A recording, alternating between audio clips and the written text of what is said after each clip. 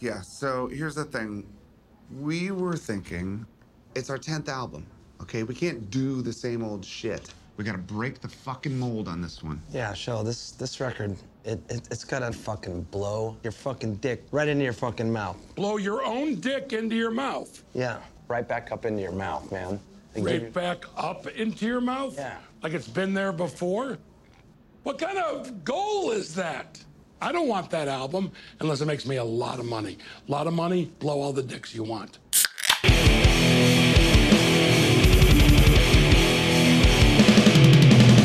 You're listening to the Buzzkill Podcast.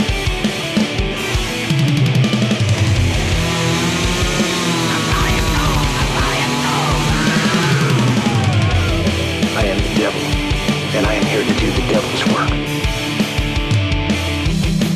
It is episode 271. Welcome back to the Buzzkill Podcast, where on today's show, we crack a cold one in honor of the late, great Taylor Hawkins by watching he and his band get killed one by Dave Grohl. Oh. Fitting. Yeah. Oh, God. In Tailor-made. Tailor-made for all the bad jokes, but they're all said in love. In love. In lots of love. In lots of love. R.I.P. Taylor. Rest in peace. Man. As we said 2 weeks ago, because it's been 2 weeks. Oh, wait. I'm Mike. Oh, I'm Jim. And as we said 2 weeks ago. Not that you people give a shit. Nah, we don't care. We on our last episode, we got the news in the middle of recording that Taylor Hawkins had passed away. And being that the Foo Fighters horror movie just came out, we were going to do it anyway, but being that just came out, we're doing it this week. Yeah, it felt It's like our a loving dedication. Felt like a fitting tribute, a celebration of life. Yes, that's absolutely. why we're here. We're not here to be bummed out about anything. We're here to celebrate one of our favorite drummers and one of our favorite bands. Yeah, and just have a good time. Crack a couple beers. Talk about some movies. Yeah, it's times like these you learn to love again. So Right? that's what we're doing. Yeah. We're learning to love again. Yeah. That's one by 1 minute at a time. Yep. Ever long. Pretender. Oh, big me. All right. So what's been going on, man? It's been 2 weeks since we've been here. Oh, geez. How are you? Good, man. How you been? What have you been up to? I've been up to some stuff. We were off last week. Right. The lady friend, the lady partner, had some. Gross. This is getting worse. This is getting on a weekly basis. This is getting worse. The two of you. The female companion had some surgery last week, so I took the week off to tend to her. She's doing fantastic, by the way. Nobody Thanks cares. for asking. Nobody cares. If you're listening, I know that she's going to be listening on the way to Nashville. Nobody cares. I care, damn it. I'm joking. No, I will apologize to you in person. We were off in that though because I was taking care of her. She's doing fantastic. But Good. right on the heels of that, been dealing with a sick kitty all week. Oh, nobody cares. Seriously. You know what? Fuck off. I'm done. Dude, cats heal themselves. You don't even have to take them to the vet. Yeah, she was. They literally take care of themselves. Yeah, well, when you wake up in the morning though, because if anybody knows cats, knows how fucking annoying they are in the mornings, where they just prounce around your head Yeah, they're meowing. pricks. So like, fucking get up, Yeah, feed me. Yeah, cats suck. She didn't do that. The one cat that does it Oh. every morning, she didn't do that. We both woke up and we looked at each other like, that's weird. Where's Frankie at? This is like, Frank, the black one? Yeah. We're like, that's weird that she didn't come in here. Mm-hmm. I'm looking over. I see Amelia, the other one. She's in her normal spot by the vent, keeping warm because our fucking house can't retain heat. And so we go into the living room, and there's just fucking puke everywhere. And like, then she's continuing to puke, and then she's like lethargic all day. And we're like, this isn't fucking good. No, that sucks. So we ended up taking her in or whatever. She had like a low white blood cell count, and like her liver wasn't functioning properly or something. So I don't know. She's doing all right, though. She was real bad the one night. Like I literally, I know this sounds fucking dumb. Oh, God. It's just a cat. Yeah. I literally almost slept in the living room to keep an eye on her. Well, Because I was like dude, so worried about her all night. You know? I can understand that. It's your babies, you know. I slept downstairs in the living room with my dog the night before I took her in to, get her euthanized. And is saying getting put to sleep, is that still like? Is that? Yeah, sure. Can you say that, or is that our show, you can say insensitive? I whatever you don't. want. Yeah, before the night before I took her in to get her put to sleep, I slept with her. I slept in a very uncomfortable position with my body half hanging off of an ottoman, so that I could like in the back of a Volkswagen. But it's because it was my little baby, you know.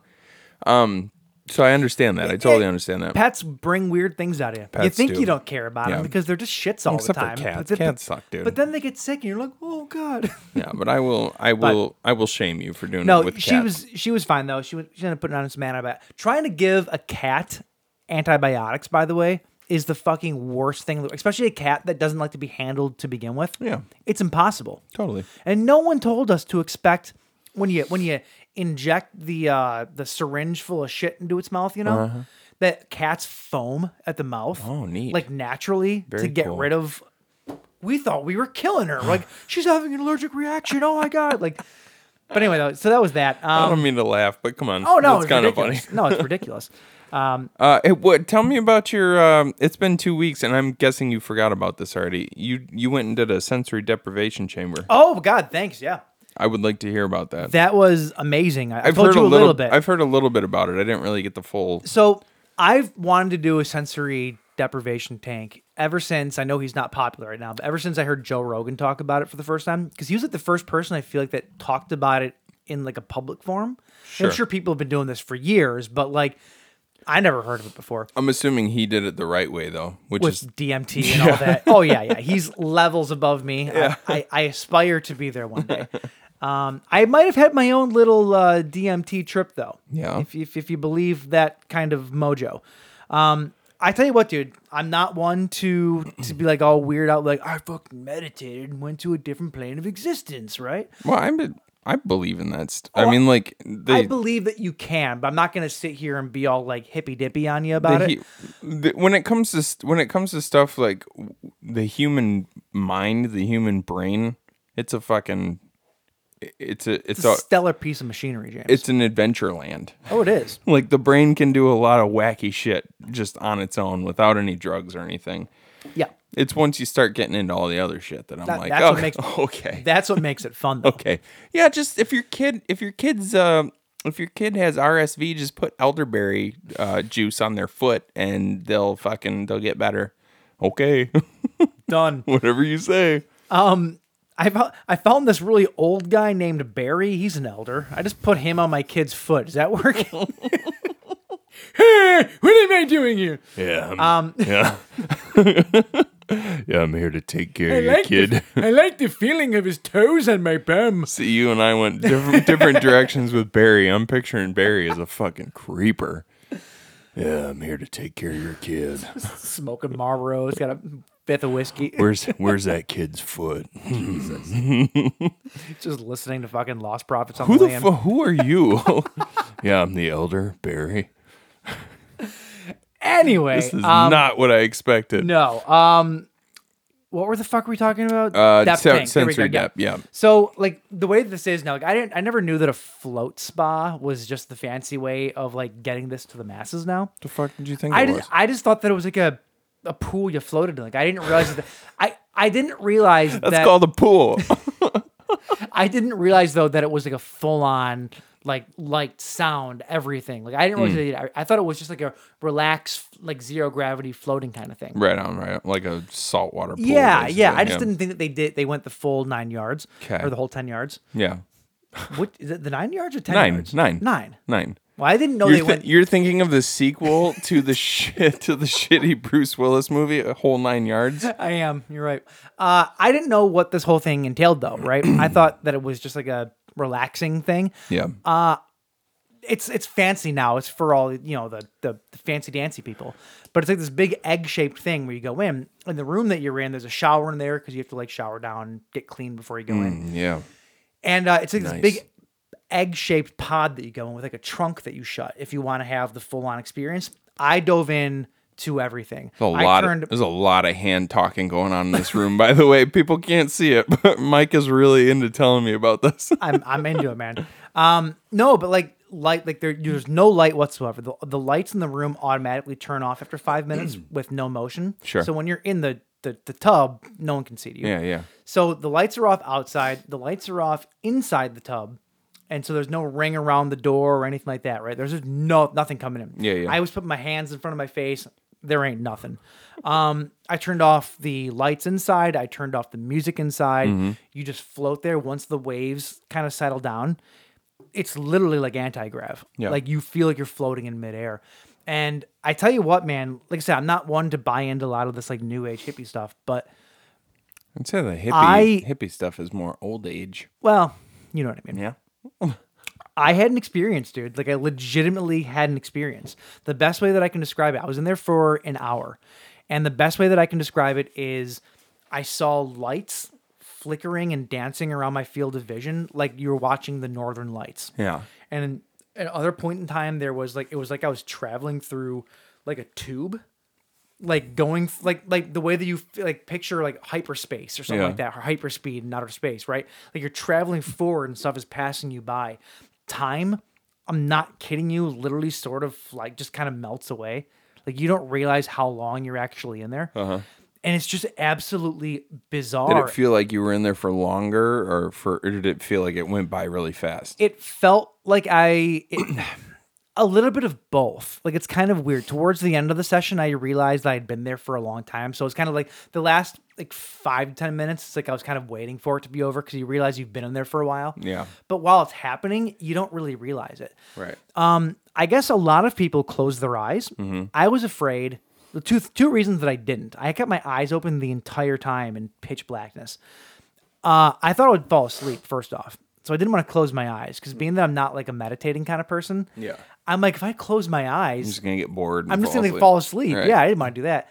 So, and then also the way that your head's positioned, because you're just floating in the water, it took more effort for me to close my eyes than to keep them open.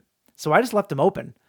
And because you can't see anything, it's just like just weird shit happens to you. Like, have you ever been in like a really dark room where you might see like light spots or whatever, but the second you move your eyes, it goes away? Yeah, it's like the cones and rods like Yeah. firing off, like trying to seek out light or something. I don't know. I have no idea. I don't know how the eyes work. This wasn't that because I was moving my eyes around, following the lights and following like these weird like Northern Lights type swirls, and like it was bizarre. It was in my headspace. Like I was like straight up hallucinating. And it was absolutely bizarre. Yeah. And it happened 3 different times over the course of the hour that I was in there. Like it would go away, and then it was like you're sitting there waiting for it to come back. It's like this high. Like you want that feeling to come Oh, back. you're chasing the dragon now. Sort of, yeah. It's fucking weird, dude. And like we got out, and there's like a staging room you can go into afterwards. And Kristen was in the pod next to me in the other room, and she comes out or whatever, and she's like, "How was it?" I'm like, "I just had a fucking experience." Like I honestly can't describe. I was like a little shaken by it. Like I can't describe to you what just happened to me. And she's like, "Oh, really?" She's like, "I didn't expect that." She's like, "I didn't experience that. I would have expected her to, because she, you know, she does yoga and all that. She can meditate and whatever. But like, I can't." Just because she does yoga, she's gonna have. Well, no. My point is like hallucinations. she knows how to like calm her mind like that. Yeah. I've never been able to do that. Like Yeah. I didn't think about anything in that thing. It was the most relaxing, like everything shut up in my brain for the first time ever experience of my life. Craziness though. I recommend everybody try it. Yeah, that's cool. I'd like to try it sometime. It's pretty fascinating, but nobody fucking cares about my my experience here. That's right. Yeah. Between your cat and your experience, what are we, half hour in here? Something like that. Sorry. That's all right. But anyway, yeah, that's been my my 2 weeks. Cool, man. Yeah. Cool. How about you? Very cool. What have I done? Oh, I went to see Jack White last night. Oh. That was cool. Yeah. Yesterday was a very big day for Jack White. Like, imagine all of these things happening in one day in your life. Sure. This was Jack White's day yesterday. His album dropped, his new album, pressed on vinyl in his own vinyl Is that factory. the first time that he's done that? No. I mean, Sure. I mean, you know, album drops yesterday. It's pressed in his own factory at Third Man Records. Did the national anthem at the Detroit Tigers home opener. That's a big deal. It's the first day day of his tour, his kickoff for his new tour. And then as he's on stage, he calls up the guitar player singer from the second band that played, and he's like this Complete strangers, right? yeah, obviously. He's like, this is Olivia Jean. She's gonna come up and play guitar for the last song, and so they're playing and they go into Hotel Yorba, which is one of Jack's like old songs, and as they're playing, like they get to right before the third verse, and he puts his guitar down and he basically tells her to keep going. You can see him just kind of go like this, and he's running side to side on the stage, like yelling at people on the side of the stage. And me and Aaron looked at each other. We're like, "Oh, somebody's getting fired tonight!" Like he looked like he was pissed, like he was yelling at people. And then he disappears off stage for a second. She just kind of looks like, what the hell am I doing here? They're just playing through the chords and stuff. So he comes out, he stops the music, and he says, I don't know if anybody knows, if you all know this, but this is my girlfriend, Olivia Jean. And he says, Olivia Jean, I got a question for you. And he pulls out the ring, says, will you marry me? And so they get engaged on stage in front of this crowd of 4,000 people. She says yes. That's mighty white of him. She says yes. They finish the song, which the third verse of Hotel Yorba starts with the lyrics "Let's get married." Sure. So when they bust back into the song, the first lyrics he says is "Let's get married," and she's crying and playing the guitar at the same time. Then they all disappear off stage, and then they come back out for the encore, and he brings his mom out. She's just a little tiny 92-year-old woman, just probably like 4 feet tall. And Olivia Jean's out there, and his bass player, her bass player, and he brings out this other guy's all dressed in black, ends up being a pastor, and he says, this has been such a beautiful day, like so much has happened, we're just going to get married on stage right here. So he ends up getting married in front of the crowd. The thing is... So you were at Jack White's wedding. I was a guest at Jack White's wedding, which is pretty dope. There's no cell phones at Jack White's shows. Like when you walk through the door, you have to put your cell phone in this little pouch, and then the pouch seals up with a really strong magnet, and you can't get it on. So like nobody can take footage. So you still have it with you though. You have your phone with you. You just can't get to it. And so when you're leaving, they unlock it somehow? Yeah, you just, as you're walking out the door, you just touch the magnet to another little magnet, and Weird. It opens up. I've never heard of that before. Yeah, like it was actually really cool. Like I looked out over the crowd, and I turned to Aaron, and I was like, this is kind of awesome. You look out over this crowd of 4,000 people, and you don't see a single person with their fucking phone up in front of their face. Sure. Like, and nobody experiences concerts like that anymore. You go to any other show, and there are some people who will literally stand there for the entire show with their phone up. Oh yeah. It's like, what are you doing? Like you're missing the entire show. Have you ever once gone back and rewatched part of a show that you've recorded? Never. Nope. And that's why I stopped doing it. Like I used to pull my phone out and I would take like a minute-long video, and then I'm like, why am I doing this? I'm never going to watch this again, you know? But we noticed there was one person who managed to get their phone out of their case and was filming during this whole thing. That guy's gonna make bank selling that shit. Well, TMZ had the footage this morning, but I think really? It was from I think there was somebody else on the other side of the crowd who also got their phone out. Gotcha. But we're like, how much did that person get for throwing that footage over to TMZ real quick? That should have been you, dude. Well, I don't want to be an asshole, and although those magnets that I showed you earlier, those neodymium magnets that I use for money clips and stuff, those would have opened that pouch. Like if I would have taken one of those with me, I could have opened the pouch if I wanted to. See, that's the thing, James. If it makes you that much money, be the asshole. I don't want to be the asshole. Always be the asshole. But yeah, other than that, my folks came over today. Don't care. Yeah. Well, I didn't care about your sick cat either, motherfucker. All right. So anyway, yeah, that's pretty much all I've had going on. Music into a music segue. Music into a music segue. Yeah. What? Yes. Music into music. The show is about music. Yes, exactly. About one of the greatest living bands on the face of the earth. Yeah. Which there's a lot of people who disagree with that. Those people are wrong. 100 I got- Josh probably disagrees with that. Oh, that son of a bitch. Yeah. What does he listen to? Like Because the fucking- Foo Fighters records don't sound like they were recorded under 17 feet of concrete with shit microphones. That's why Josh doesn't like them. Yeah. Fight us, bitch. But no, the Foo Fighters are one of the greatest rock bands, legendary rock bands that are still playing. Yeah. They just are. Like are there any other bands on their level? I don't think so. I honestly don't think so. No. No. What, Aerosmith maybe? Like, Oh, well, I mean, that's older bands, older like, bands from that That's what era, I'm saying. yeah. Older bands, yeah, but like current generation bands, No. there's nothing like No, them. there's nobody like them. I don't think. It's incredible. They were Dave Grohl had mentioned that they were supposed to play at the Grammys one year, and they I think it was one of the documentaries they put out, and he says like, we're the only rock band on the bill. Did they just think that we're the only rock band that still plays, or do they actually want us here? And he brought up a good point though, because there's no other rock bands big enough. Yeah. I mean, don't get me wrong, a lot of rock bands Well, play the I Grammys, watched. but like, I you didn't get what I'm saying though. I wasn't paying too much attention, but I did. I had the Grammys on in the background while I was just like up doing other stuff the other night. They were supposed to play this year. Well, I know that they were supposed to play, and it was what, like 3 days. Yep. 3 days before that, Taylor had passed away, so they obviously canceled. But I don't think another rock band played. No, they never. No, There was no some other rock country bands acts. ever There do. was no, I don't think so. No rock bands ever do. I could be wrong about that, but I don't think any other rock bands played. Do you know what records were up for like rock record of the year?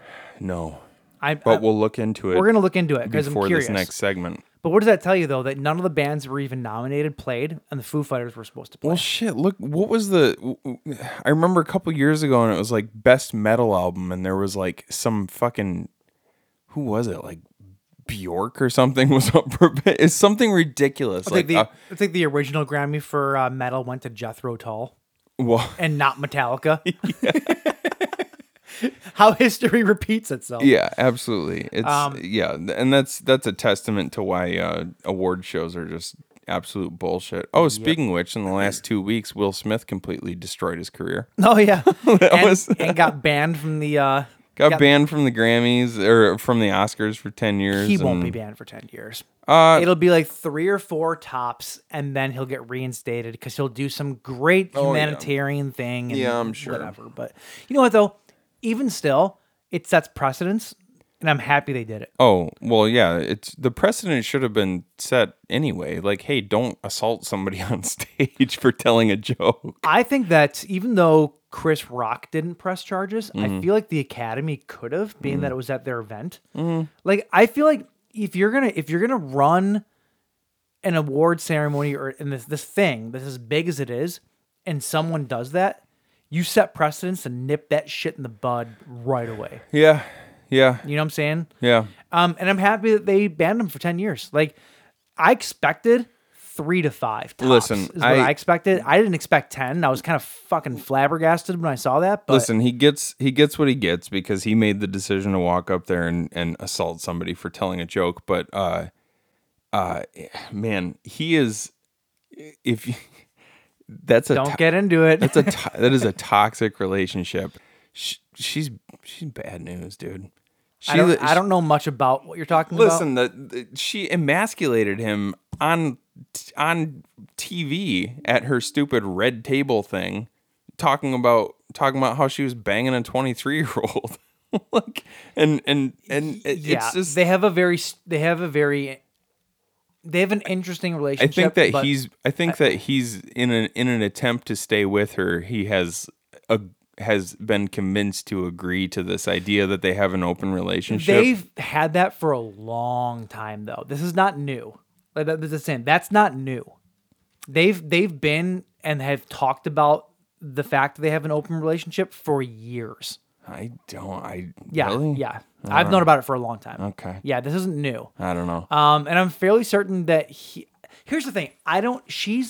To my knowledge, she's the only one that's been vocal about taking advantage of the open relationship. I don't know that he does. Yeah. So I don't know. It's not for me to comment on their relationship, but Oh, I'll comment on it because I don't give a shit. I don't give a shit either. I but know I don't know. I like to know what I'm talking about first, I guess. I talk about what I see, and what I see is it that doesn't look like a happy marriage to me. I don't know. I agree. I don't know. It's weird. And also, don't go out and bang people who are half your age when you're married.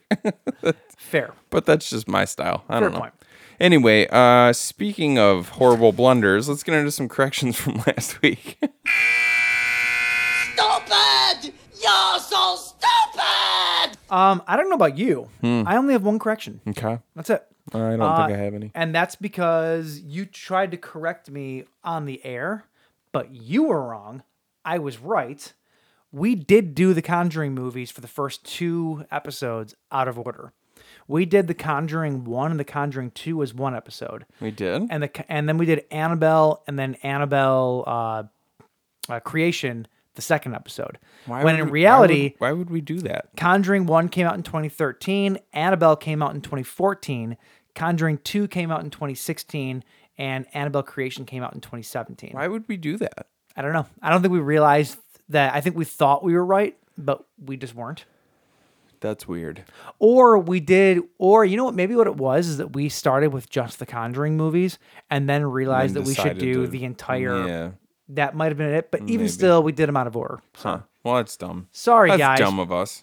But that's actually the only thing that I found. Okay, yeah. I don't think I heard anything. You didn't listen to it. I did. I listened to most of it. Yeah, fair. All right, James. What are we drinking this Usually week? there's no corrections to be found in the tofu section. No. So. No, because we're so good. Yes, that. Constantly. That good. So this week, hold on. I can't get this cooler open because my arms are weak. I stopped going to the gym like 2 weeks ago. Oh, you haven't gone either? Well, no. Okay, good. I thought I was the only one. I've been busy.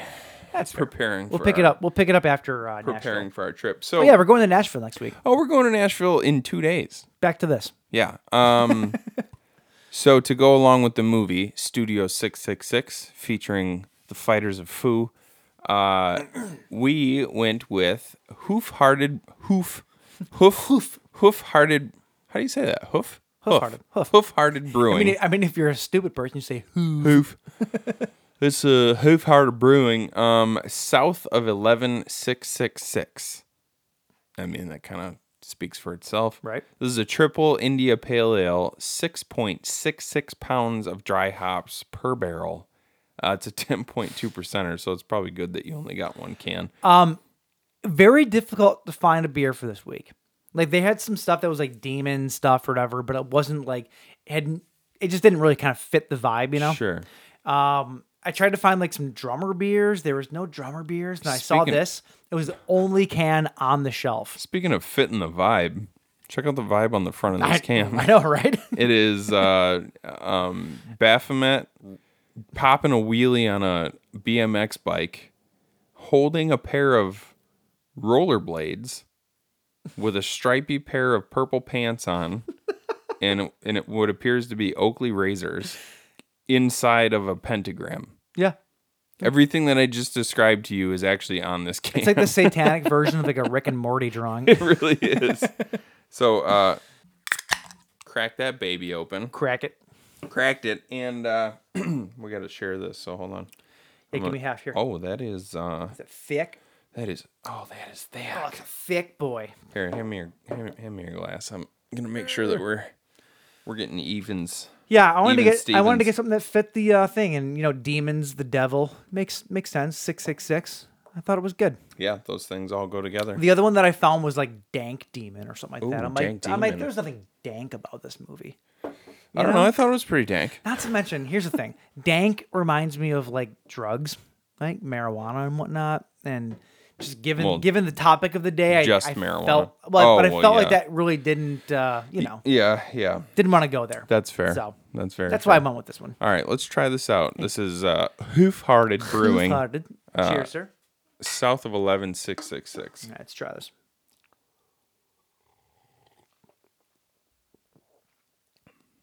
Oh my. Ooh, she's strong. Oh boy. Ooh. Ooh. That makes you pucker, and not because it's sour. It's just because that is hoppy. This is very hot. Yeah. It's not that the hoppy. It's not even like crazy bitey with the hops. No, it's like You know what it is? It's the alcohol taste. Mm-hmm. There's a very strong alcohol taste to this. Kind of like when you're drinking cheap vodka. Like that's the kind of like. But I wouldn't say that this is bad. No, it's good. Know? It's delicious. But it's yeah. that same pullback you get when you're drinking like a cheap booze. Yeah. Somehow, you know. Yeah. Yeah. It's not bad though. It's like you feel the taste on the underside of your tongue. Does that make sense? Yeah. Mm-hmm. Yeah. Oh, and it sticks really- around for a long time too. It's really weird. It's making my mouth water. This puts hair on your chest and hair on your balls. That's what this does. Yeah. Yeah. Which I don't need anymore. It's already like Wolverine. Snaky, snaky, snaky. What? Wolverine doing his berserker attack. Snicky. Holy crap. Shit. Man, this movie holds up. I forgot there was a shower scene, and I know what you did last We're summer. watching, yeah. Yeah. It's a classic. I joke. I mean, don't get me wrong. joke because that's Jennifer Love Hewitt in a towel, and it's a good thing to see. But this movie actually does hold up. It's okay. It's not okay, Mike. It's good. No, we This did it. is We like did as this. We as did this in far our as like retrospective. as far as like 90s ensemble horror goes, this is probably pretty close to the top of my list. That and Scream. Right below Yeah. Scream, probably. Yeah, I agree. Maybe even tied with Scream, I agree. to be completely honest with you. So anyway, that's what we're drinking. We're not talking about that. Well, we are right That's now. what we're talking about. That's what we're talking. But that's what we're talking about. Let's get into the bleed feed.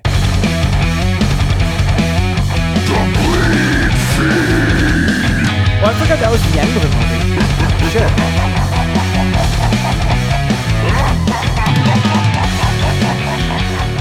All right, James. Yes, Michael.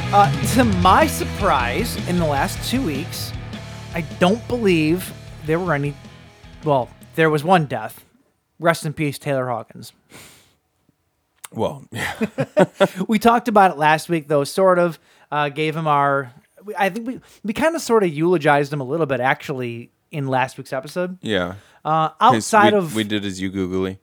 outside of the man of the hour, though, for this episode, I don't believe there was any more deaths. I will bring up Estelle Harris. It's not really horror related, but just because I'm such a huge Seinfeld fan, she was George Costanza's mother. Yep. on Seinfeld, and she was so funny, dude. Like, very, very funny. So I'm gonna bring her up. And Never watched it. You've never watched an episode of Seinfeld? Nope. You've never watched a single episode of Seinfeld? Not even the Bubble Boy one, which is my favorite episode of Seinfeld. Okay, you're being a prick. I see. Very few though. Honest to God, very few full episodes. I've seen Seinfeld a bunch, Dude, just but watch to, it. watch it from start to finish an episode, very few. No, it's still quite possibly The greatest the show best TV show ever. Yeah. I would put it in my top 5, not even watching it. Would you really? I would. Wow, that's I high would. that's high praise. I would. Anyway, like I said though, no other deaths though to really speak of. So Okay, that's pretty good to awesome. hear. Good to hear. So getting into the news here. Yeah, let's hear it. We talked a couple of weeks ago about Pennywise, the Uh-huh. story of It, the documentary about all things It, Uh-huh. which is pretty awesome. That's coming out this summer. However, if you are going to attend Panic Fest this year, I think they're doing an online version of it. I don't know that for sure. Okay. Maybe I'm wrong. Maybe this isn't news. Who knows? That's running April 28th to May 8th. And it's going to be premiering at Panic Fest. Okay. To pair that up, though, with more It news, Welcome to Derry is going to be a prequel series reportedly in development at HBO Max. Really? Yeah. That interests me. So we're getting more It TV show. That definitely Which interests is me. very, very, very exciting. After the two movies collected over $1 billion at the box office. Wow. I suppose that makes sense. Yeah. So that's exciting. That's going to be coming pretty soon here. The series is likely to explore the origin of Pennywise the Clown, as well as the dawn of the 27-year-old curse that haunts the small Maine town. I mean, he's timeless, so it's you can't really explore the origins, but whatever. And a little Unless bit you're more gonna to go all the way back to when the turtle vomited out the galaxies and the Well, universes. I mean, who knows? Variety added to the article that I'm reading here. It says the series will begin in the 1960s, in the time leading up to the events of It Part 1. the 2017 film based on the Stephen King novel. The story is also said to include the origin story of Pennywise the Clown. So my guess, it's going to go back and forth. Yeah. So it'll start in the 60s, but then it'll go even further back to the amusement park and the carnival and all that stuff. Right on. So I'm pretty fucking excited about it. Andy Muschietti and Barbara Muschietti are producing it. Cool. So Like the that way you say their names. It's Muschietti, isn't it? He had like a sort of a Muschietti. Muschietti, yeah. Like Luigi Mario. I'll take the gabagool. So that's exciting, though. Also exciting is a while back, the University of Pittsburgh was gifted the entire treasure trove of George A. Romero's estate. Okay? Like all of his works, basically. Really? Anything to do with movie making and George's career. Is he a University of Pittsburgh alum or something? Well, Pittsburgh was his hometown. Like everything, if you notice, all of his movies take place in Pittsburgh. Right. So like he's just that's his. I just didn't know if like specific, like the university of all places, Yeah, it was donated to them because of his tight relationship with the city of Pittsburgh. Right on. I watched this a while back. The University of Pittsburgh Libraries did a full-on unboxing, basically, I guess you could call it, of all of his stuff. Once they actually went through it and categorized it and this and that, they did a live stream of these two guys that basically run the library, and they were just going through all the stuff that came out of these records, basically. Sure. Not hundreds, but dozens of scripts that no one's ever seen before. Lost films, all this other stuff, crazy amounts of George A. Romero stuff. One of those movies was a short film called Jacaranda Joe, which Jacaranda Joe is, where is it here? The story that entirely focused. No, that's not it. Basically, I thought that it was here. Basically, it's the precursor to found footage film. It's like it's a short film that is based on people talking about footage that was found of the real Bigfoot, essentially, sort of. But it was lost and it was never released, and they have it, and they are finally going to be releasing it this coming week. After this airs, so you still have time to watch it. It's going to be on April 12th for free. The Pitt Archives are going to be hosting a first ever public screening of George A. Romero's Jacaranda Joe. All you have to do is go to their website. You can find it on bloodydisgusting.com. Go there and just register for it. They'll give you a code to get in. You can watch it for free. Can you only watch it while they're doing the live? Yes. So we won't be watching it. We will not be watching it, unfortunately. But there's also a Q&A afterwards with people from the archives and a whole bunch of other stuff. So if you're a big George A. Romero fan, be there for it, because this is going to be awesome. Who knows what they're going to do with it in the future, if it's going to be released, but probably for a good long while, this is going to be the only place you're going to be able to see it. So I suppose, what time is it? I'm not sure what time it's at. I know that it's April 12th. You have to sign up for it probably to get the time. Because I suppose if we could convince our ladies to drive our cars instead of us driving our cars, we could watch it while we're driving down to Nashville. Yeah, no, it's in the evening, so we'd be in Nashville already. Oh, well, hey, who knows? Maybe we could watch it then. Maybe we'll be around. Yeah. Anyway, yeah, they call it the proto found footage movie because only a small part of it is found footage, but it was the first one to do it. Don't say proto. I didn't say it. They said it. Don't say proto. Sorry. What about Proto Man? Because it just reminds me of the fact that we're missing Proto Men in Nashville tonight. It's tonight, isn't it? It's tonight. Yeah. All right, moving on to better news. Way to ruin the night, Mike. Yeah. Well, we started with It. Let's continue with It in the form of Bill Skarsgård. Apparently, The Crow is back into production, this time with Bill Skarsgård in the leading role. Here's the thing. I'll believe that when I see it. If this was not on the heels of the Jason Momoa Crow falling apart, I'd be more excited about it. You know? Yeah. I think I'm still a little bit butthurt over that. Yeah. And to see this one now taking shape after that one fell apart so quickly. I also just don't know if I like Bill Skarsgård. I just don't know if I see him as Eric Draven, though. I don't know if I do either. He's got the face for it. I don't know that he has the voice and the right type of acting for it, if that makes sense. I mean, he's an actor, so he's capable of all types of acting. Nicolas Cage is also an actor. Ooh. Nicolas Cage is not an actor. Nicolas Cage is a thespian. Ooh. He's the thespian. Ooh, you're right. So You're right. Just like Ellen DeGeneres. Put some respect on his name. Piece of shit. What about Ellen DeGeneres? She's also a thespian. Right? We'll have a talk after the show. You're getting confused. Okay. Moving on. Yeah, so that's happening. No dates or anything like that, but it's in production. So, hey, that's a thing. Right Bill on. Skarsgård is going to be Eric Draven. Yeah, I'll believe it when I see it. Yeah, okay. Okay. Okay. Adam My wife Wingard. will be excited about that anyway. Adam, well, not as excited if it was. She was very Momoa. excited about Jason Momoa. This will be like a good consolation prize for her. She's got weird taste in men. It's all over the map. I was gonna say weird taste. You think that Momoa is weird taste in men? No, I'm saying that if there was a 3-pointed star, you, Jason Momoa, and Bill Skarsgård would be at completely opposite points. Totally. And apparently she likes them all. Yeah, and I'm on the point where it's like You're the southern point. Yeah, like you could lop it off and it would be fine. Yep. Anyway, though, Adam Wingard put a movie out in 2014 called The Guest. This was his follow-up to You're Next. Couldn't Yeah, give the yeah, title. yeah. That movie never got a sequel. Until now. Or did it? Oh boy. This is interesting, and I love the idea of this. There was no film sequel to The Guest. However, there was a soundtrack that just got released for The Guest 2. And it basically is the soundtrack for, I guess, the movie he would have made. I guess. I don't know. I think it's kind of cool. Okay. Like, it's music inspired by the movie that never happened.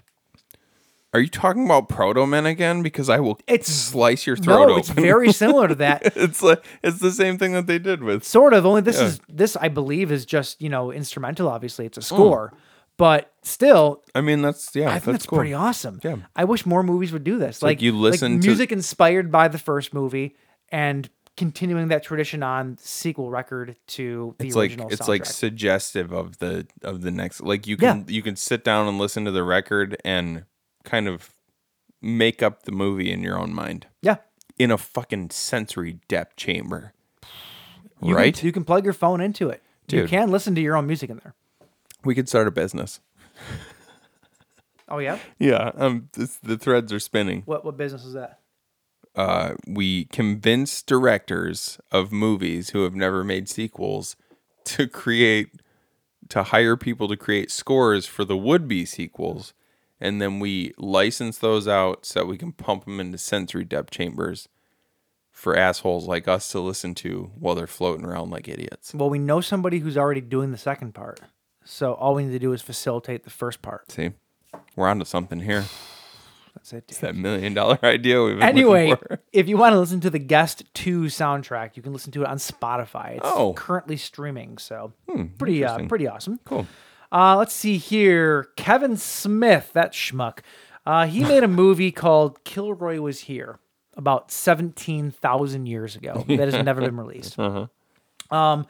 It was reported a long time ago that he was planning on releasing it as an NFT, which was extremely confusing as to how he's going to do that because it's never been done in film before. It's not confusing. It's just a bad idea. First of its kind. Because some asshole like Martin Shkreli would scoop it up and then shelve it. Unfortunately, you would need 5,555 Martin Shkreli's for this one to keep it secret. Why? Because the way they're releasing it, we finally got new information on the way that this movie is going to be released.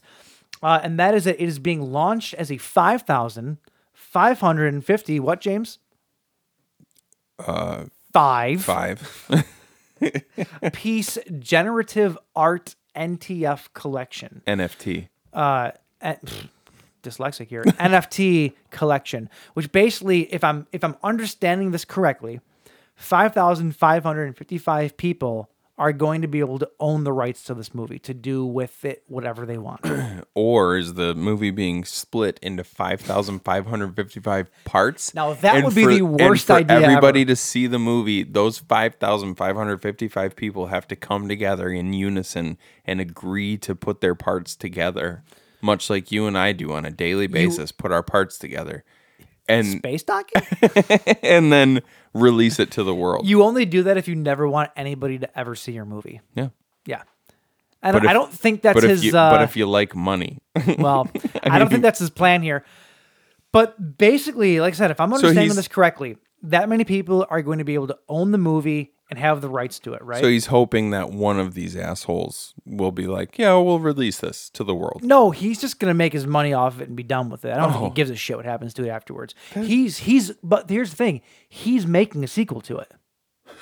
He's already working on a sequel to it. This is confusing. But if you own one of those NFTs, you can make your own sequel. You can print lunchboxes, as he says. You can make comic books. You can literally do whatever you want and make money off of it. Okay, can we stop with this NFT bullshit? I think it's stupid. If this and crypto and all the other things that don't actually exist, like, can we stop, please? If this catches on, I'm fucking done with the movie industry. Yeah, in that form. Yeah, like I'm done with it. Right. Don't fucking release your movies this way because it's dog shit. Yeah. I'm begging you. Yeah, it's stupid. Hey, and I don't John feel, Carpenter, if you're listening to this, don't fucking release your movies like that. And I don't feel like we're being just like I don't feel like we're just being contrarian. Like we're not just being naysayers about the whole thing. Like NFTs at their very root seem like stupid fucking things. Am I wrong? No. Somebody give me a call. Somebody give me a call and tell me that I'm wrong. I don't think I'm wrong. Bring, bring, bring. Hello. Hi, is this James? Go fuck yourself. I was gonna say you're not wrong. Oh, okay. Yes, this is James. I'll also fuck myself. Oh, that's fine too. Anyway, that's the update on that. Here's the thing. There's no way that I don't see this movie getting either somebody buying it and just putting it online. Yeah. Or releasing it or whatever. Yeah. So I think we will see the movie, but this is just a fucking annoying way of doing it. I don't like all this wacky bullshit. Just either release the movie or don't.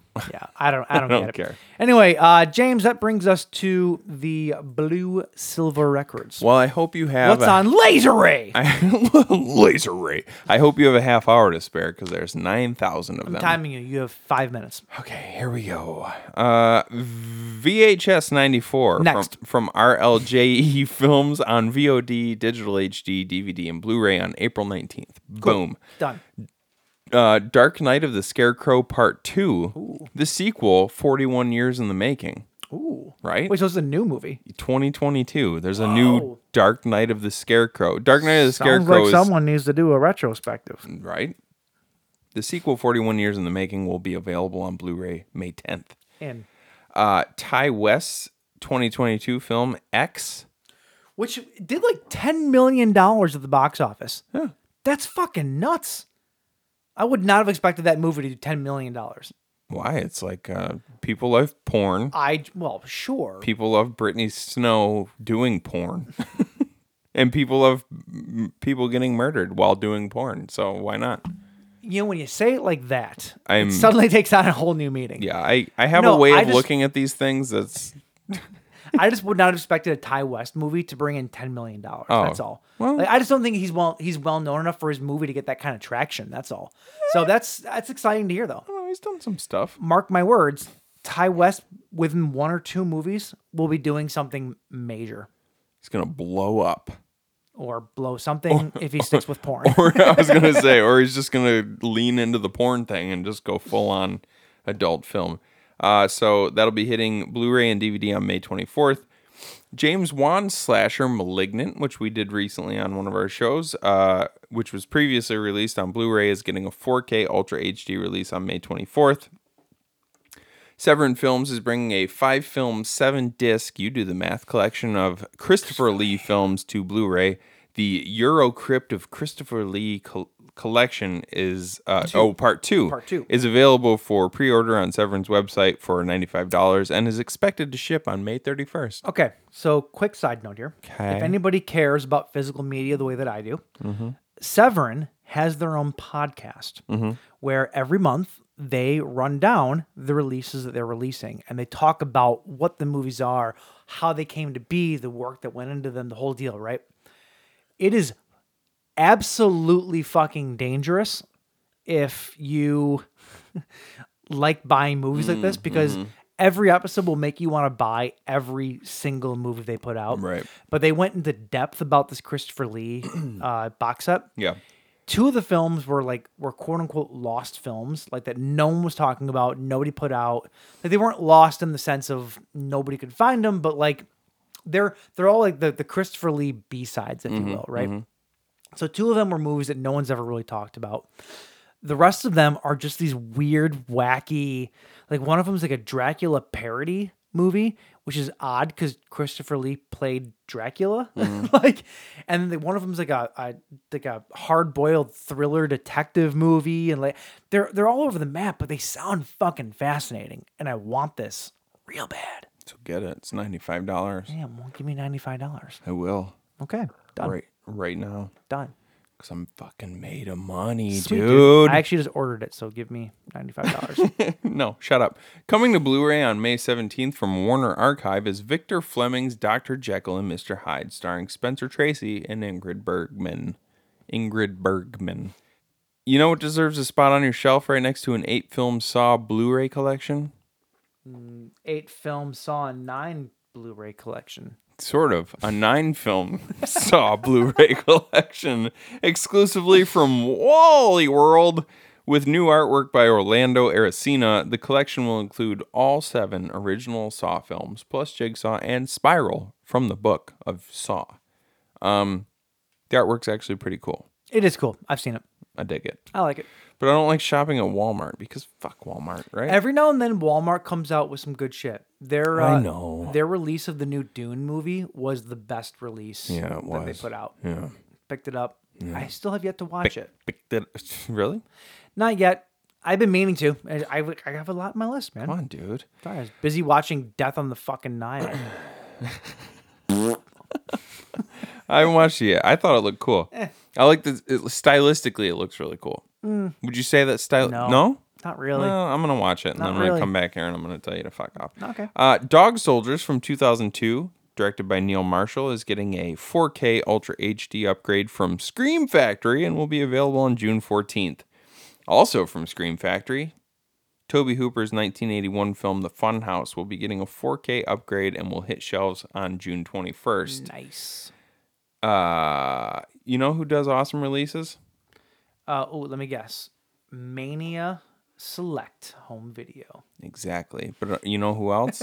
Somebody who doesn't do them often enough. Scream Factory. Oh, yeah. Well, luckily, the 1993 alien abduction film Fire in the Sky is getting the extremely rare Scream Factory treatment on Blu-ray and will be available on June 21st. Womp womp. What? I just bought this movie. I imported it from fucking Australia on Blu-ray because I wanted it on Blu-ray. And then a month later, Scream Factory announces it. Now, I'm hoping the imprint put it out in Australia. I'm hoping that it's different features. So Yeah. that I have stuff that, I wouldn't have been able to get. Is it? It came out. Exclusive Is to- it Region A? What is it? Yeah, it's technically Region B, but the disc is mastered in a way to where it's region free. Right on. So I'm able to watch it here. But I don't know. I'm hoping the Screen Factory disc doesn't have anything new on it because I don't want to spend more money because it's maybe my favorite alien abduction movie of all time. So good. So So good. Well, next up, super Indian, super enigmatic label Scream Factory is pulling a total Willy Wonka and coming out of the shadows for a rare 4K release of 1982's Ninja Turtles Out of the Shadows. Yeah, exactly. 1982's Cat People, which will be available on 4K on June 28th. The new Christina Ricci film, Monstrous, which is headed to theaters and on demand on May 13th, will be followed up by Blu-ray release on July 5th. Pre-orders are now available. I got 2 more for you here. Louis Teague's adaptation of the Stephen King novel Cat's Eye from 1985 is coming to 4K courtesy of UK company Studio Canal. The expected release date is sometime in May, but pre-orders are currently available. And last, but certainly not least, we're traveling back to Wally World because they are re-releasing a long list of movie collections with new artwork because they like them dollar bills. Yep. The horror franchises that are included, horror sort of horror adjacent franchises that are part of this list are Final Destination, Mortal Kombat, Tremors, A Nightmare on Elm Street, Jurassic World, The Mummy, It, Chucky, The Conjuring, The Purge, and Monsterverse. The sets range in price from $750 to $29.96, which is a totally random number. $29.96. $29.96. And that's it for Blues. Sounds like a bargain. All right. Sorry to take up 98 minutes of your time with Blu-rays this week. So this month celebrated 9 years of the Evil Dead remake that Fede Alvarez made. Wow. Can you imagine that? No. Well, I can imagine it, you know what I mean. But can I believe it? Can you believe that, No. though? It's been 9 years. Crazy. I don't even know what to do with that. I remember seeing that in theaters. 9 years ago, Jane Levy was really a babe. She still is. And 9 years into the future, Jane Levy... Still a babe. Still a babe. Fact. Anyway, though, Fede Alvarez, the director of said film, went to Twitter this week to... he posted a personal collection of Polaroids from the set of Evil Dead, right? It's getting weird. Right. It's getting weird. I'm Jane Levy. Anyway, though, it's like behind the scenes Polaroids that he took or whatever, and they're kind of cool because the very iconic scene from the original Evil Dead, and they recreated it in Fede Alvarez's from the cellar under the cellar. Yeah. There's pictures of Jane Levy though making just weird faces in costume under the cellar door. Like it's just kind of cool, weird photos like that. Sure. He followed that up though with a tweet that said, also, there was an alternate ending to my Evil Dead where Mia was taken by, quote, the Force, just like Bruce was at the end of the first film. I could share it here if you want. Just let me know, and I'll post the take. What a fucking boss move. Like, Yep. Hey, by the way, got this super exclusive piece of film. Just let me know. Which pisses me off because they released the unrated cut of the movie. Oh. This was not in it. So there's definitely more footage to be had. Unrated doesn't mean uncut. No, I get that. But like, point is though, if you're going to put footage back into a movie, put it all back in, you know? Put it all in. This was not part of it, and he made good on his promise, and he released it. It's very quick. It's only 7 seconds long. Yeah. It's a very short clip, but it's exactly what he says it is. It starts off, the Force is inside the cabin. It shoots out to Mia. She screams. The camera twists. Cut. It's very quick. Did they, in honor of Sam, did they do shaky cam?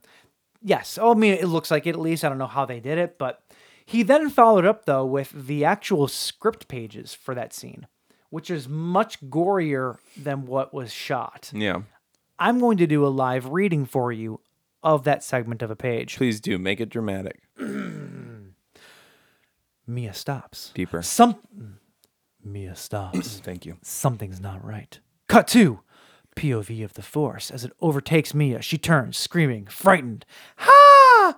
It flings her into the air. Her entire body trembles in pain as she's lifted some 30 feet into the sky. An impossible amount of pressure compresses her body, and then finally, she explodes. What the fuck? Right? She explodes. Gallons of blood and guts flying everywhere. Beneath her, bathed in what's left of Mia, is the book. Oh, shit. I just need the version of the movie where fucking Mia explodes at the end. See, it's fun to read that. I don't think I would like that version, though. No, so here's the thing, though. That's now 3 versions of the ending. There's that version. There's a version that we got in the movie. And then there's that other fabled version where Ash drives down the road in a pickup truck and picks her up. What was the... How did the... it's been a while since I watched this version. She just walks into the road. She's walking along and just like absolutely just completely disheveled fucked. And, like yeah. And she's just walking. That's it. Camera cuts and she's walking. Doesn't down a the car road. like a car doesn't pull up on her? Like she's just walking. That's it. That's it. That's it. Okay. So now there's 3 different. Both of the other endings, I think, are better than what we got, in my opinion. Well, I feel like there was always like some hope of a sequel, right? I mean, Fede Alvarez has teased a sequel. Well, yeah. So who knows if we'll ever get it? But He's it's been a teased it, decade, but- you know. I mean, that's okay though. Some sequels just take longer. Well, to we gestate. just talked about Dark Knight of the Scarecrow. It took 41 years to make a sequel. I don't want 41 years for a sequel to this. You know, Mia comes back. I'm here to fight the evil dead. Why do all your old people sound the same? Because they're old. I don't know. Anyway, though, that's the news, James. Nice. That's it. That's the news, James. That's the news, James. This has been your James, and I am the news. All right, so we're gonna take a quick break here, and when we come back, we're gonna talk.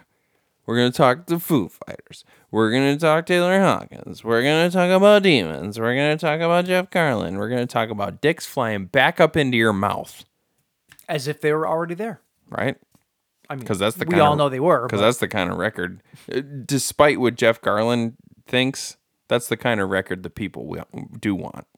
Okay. All right, we'll be back. Throughout this, they'll see faces ripped apart with hooks, a man slashing himself into a bloody pulp, and graphic, macabre, torturous images that defy description.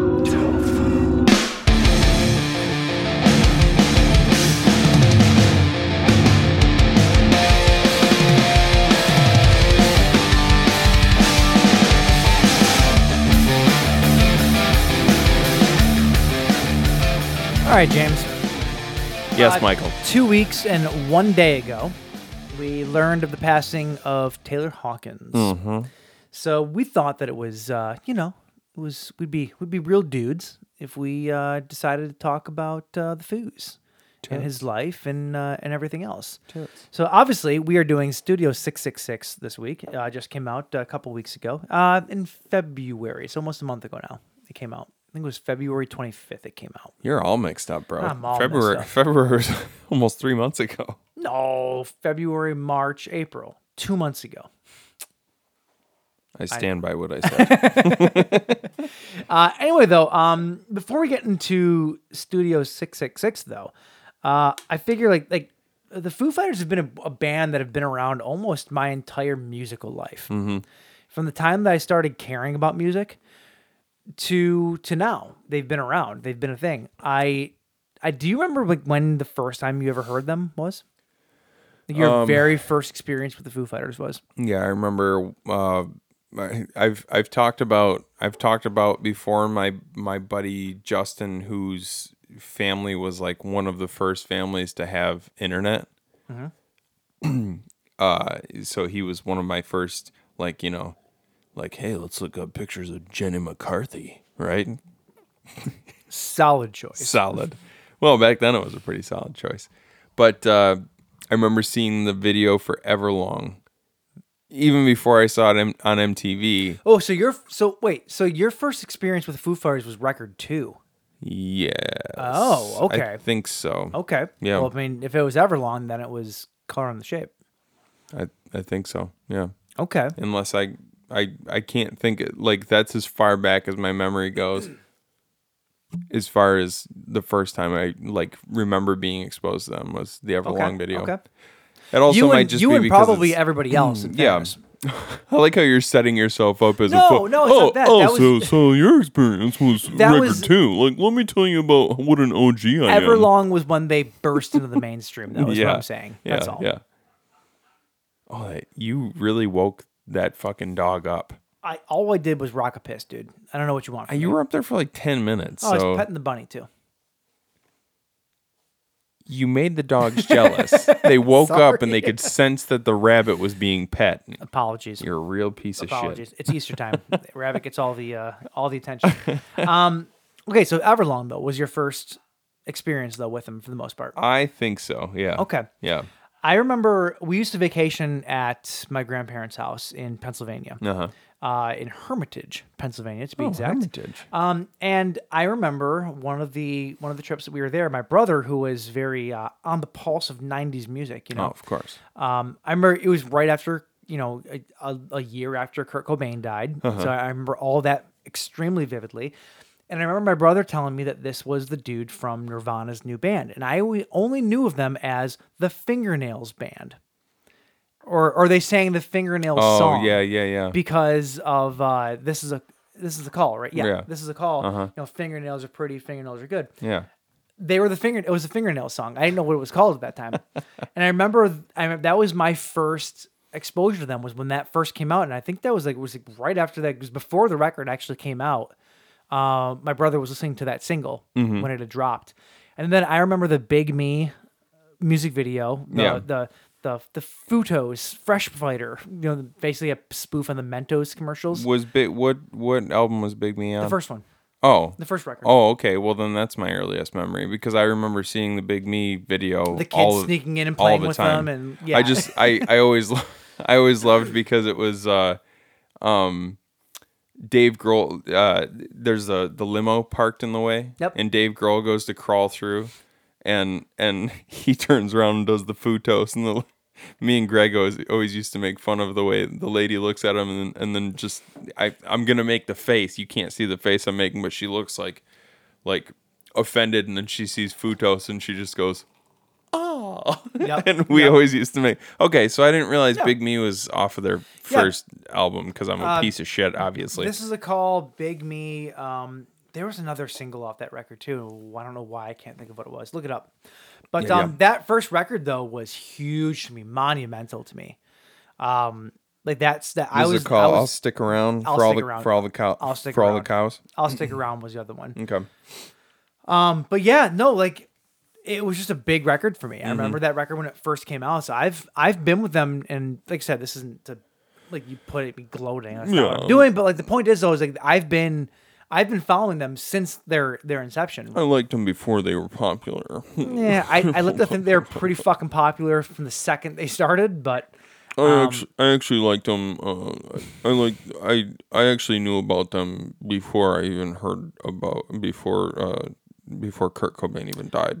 I liked them back when they were called Pocket Watch. Thank you very much. Walk It Potch. I actually liked them back when they were called Walk It Potch. That was before Pocket Watch. I fucking hate you so much, dude. Point is, I've been a fan of the Foo Fighters for a very long time. Taylor Hawkins, when Taylor Hawkins joined, and I realized that he was the drummer of Alanis Morissette, I was like, oh shit, that's really cool. Because I was also a huge Alanis Morissette fan when Jagged Little Pill came out. Well, of course. So like this who the hell wasn't? This band was just kind of molding into its thing.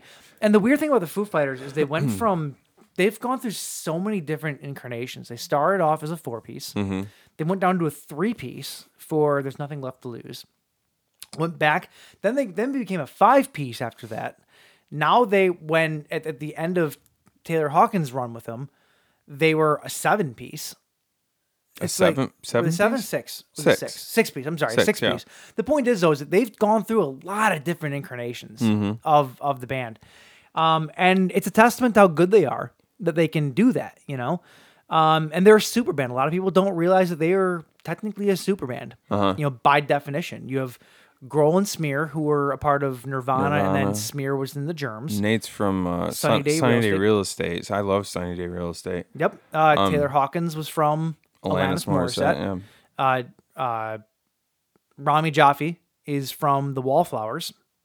That's where he started his career. Let's forget about the Wallflowers. Yeah. So it's like they're technically speaking, they are a super band. They are. Probably one of the most successful super bands of all time. Mm-hmm. By definition, at least. By definition. I'm pretty sure that between the two of us, we've said by definition 18 times today. The reason, though, is because they're not like Velvet Revolver, though. You know what I'm saying? They're not like the big super bands where you know who they are. Where it's almost like a gimmick. Exactly. Yeah. They're famous because they're a super band. Mm-hmm. The Foo Fighters were not famous because they were that. Sure. They just happened to be. Right. But yeah, like when Taylor joined the band, though, you have... I remember in the documentary, the what's it called? Foo Fighters, not First to Last. What's it called? Back and Forth.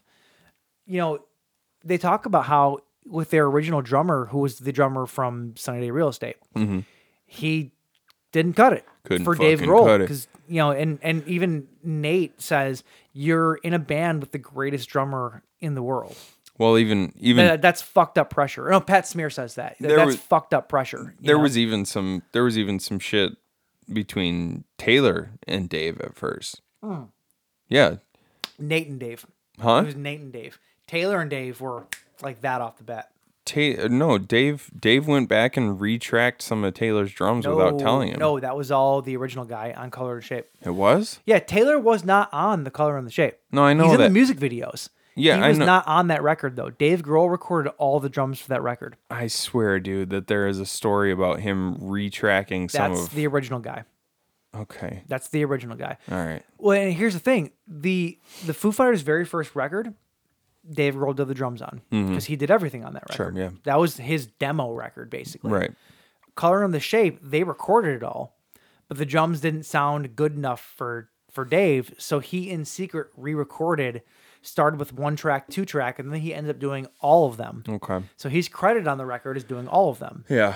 So- I've only watched Back and Forth once, and it was back when it came out, so maybe I'm just kind of mixing up all the stories. I've But watched I it swear to God that. Probably 50 times. Okay. I'll take your word for it. I used to watch it every time before we'd play a show. That was my yeah. daily get into the mode of fucking playing live music thing. I don't know, it was like a weird thing I did. But point is, until Taylor Hawkins showed up, Dave wouldn't let anybody do anything. So that's a testament to how good Taylor was. You know what I'm saying? Yeah. And he became the number 2 of the Foo Fighters. You watch any interviews, always Dave and Taylor. If it was 1, it was Dave. If there was 2, it was the 2 of them. That was it. Yeah. He became the number 2 of the band, though. Like his personality and everything else. He had his other bands. Chevy Metal was his half metal. cover, half original, I think, like 80s metal band. Yeah. He had actually another band that I wasn't even aware of until very recently that I can't think of the name of, but he was the front man of another band. It was Taylor Hawkins and the Something Something, and they're really good.